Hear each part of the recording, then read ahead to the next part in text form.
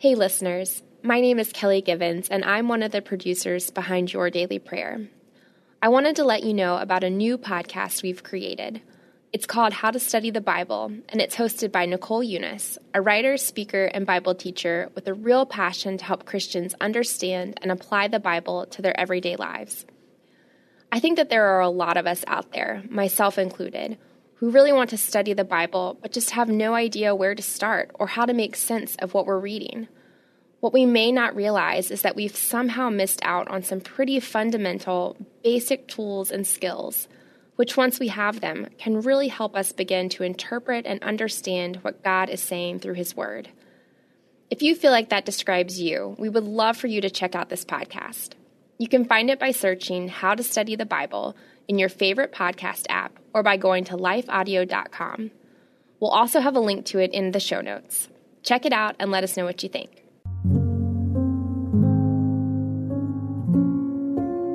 A Prayer for Serving Others with Joy by Greg Laurie.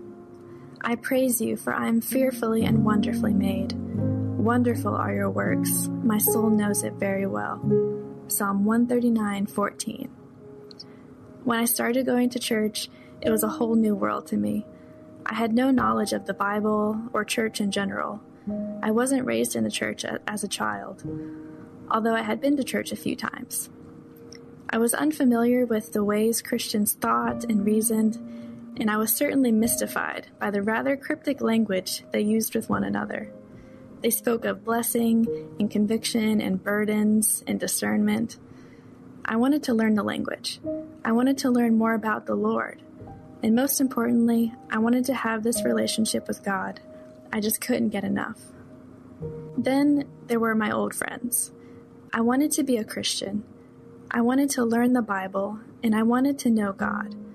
But I still wanted to fit in with my friends. To be thought of as a fanatic was the one thing I dreaded above all things. For a short time, I tried desperately to live in both worlds, but I quickly found out that just didn't work. God was changing me, and I wanted to reach out to other people with the message of the gospel.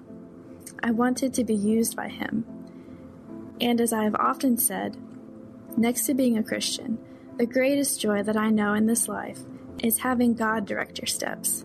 It may be preaching, or it may be a one-on-one conversation where the Lord is guiding and directing. But it amazes me that the Creator of the universe, the Almighty God, would condescend to work in our lives and say, I want to direct you to go over here and do thus and so. It is the highest privilege conceivable that God would want to use us. Let's pray. Lord, thank you for letting us work with you to share your joy with the world. Help us not to take for granted the gift it is to share your gospel with the nations and with our neighbors. Help us to have eyes to see the needs around us and to respond to those needs in joy and hope. Thank you so much, Lord, for your love and care over us. In Jesus' name, amen.